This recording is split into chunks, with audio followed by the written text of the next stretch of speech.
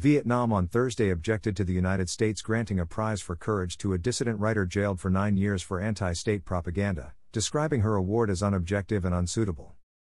U.S. Secretary of State Antony Blinken announced Pham Doan Trang as winner on Monday of an International Women of Courage Prize at a ceremony attended by First Lady Jill Biden, where he condemned what he called an unjust imprisonment.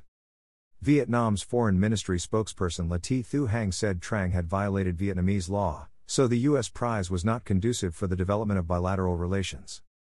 Hang at a regular briefing said Vietnam's policy was to always safeguard and promote the basic rights of our citizens, including women's rights. Ties between former war foes the United States and Vietnam have improved significantly in recent years, with increased trade and investments by U.S. firms, and regular visits by presidents and top officials from Washington.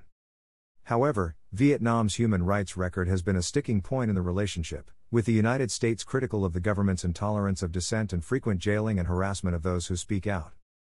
Trang, who published material widely on human rights and alleged police brutality in Vietnam, was detained by authorities hours after an annual U.S.-Vietnam human rights dialogue in October 2020.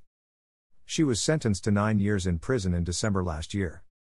Despite facing threats, constant threats, she continued educating others about their rights, Blinken said of Trang.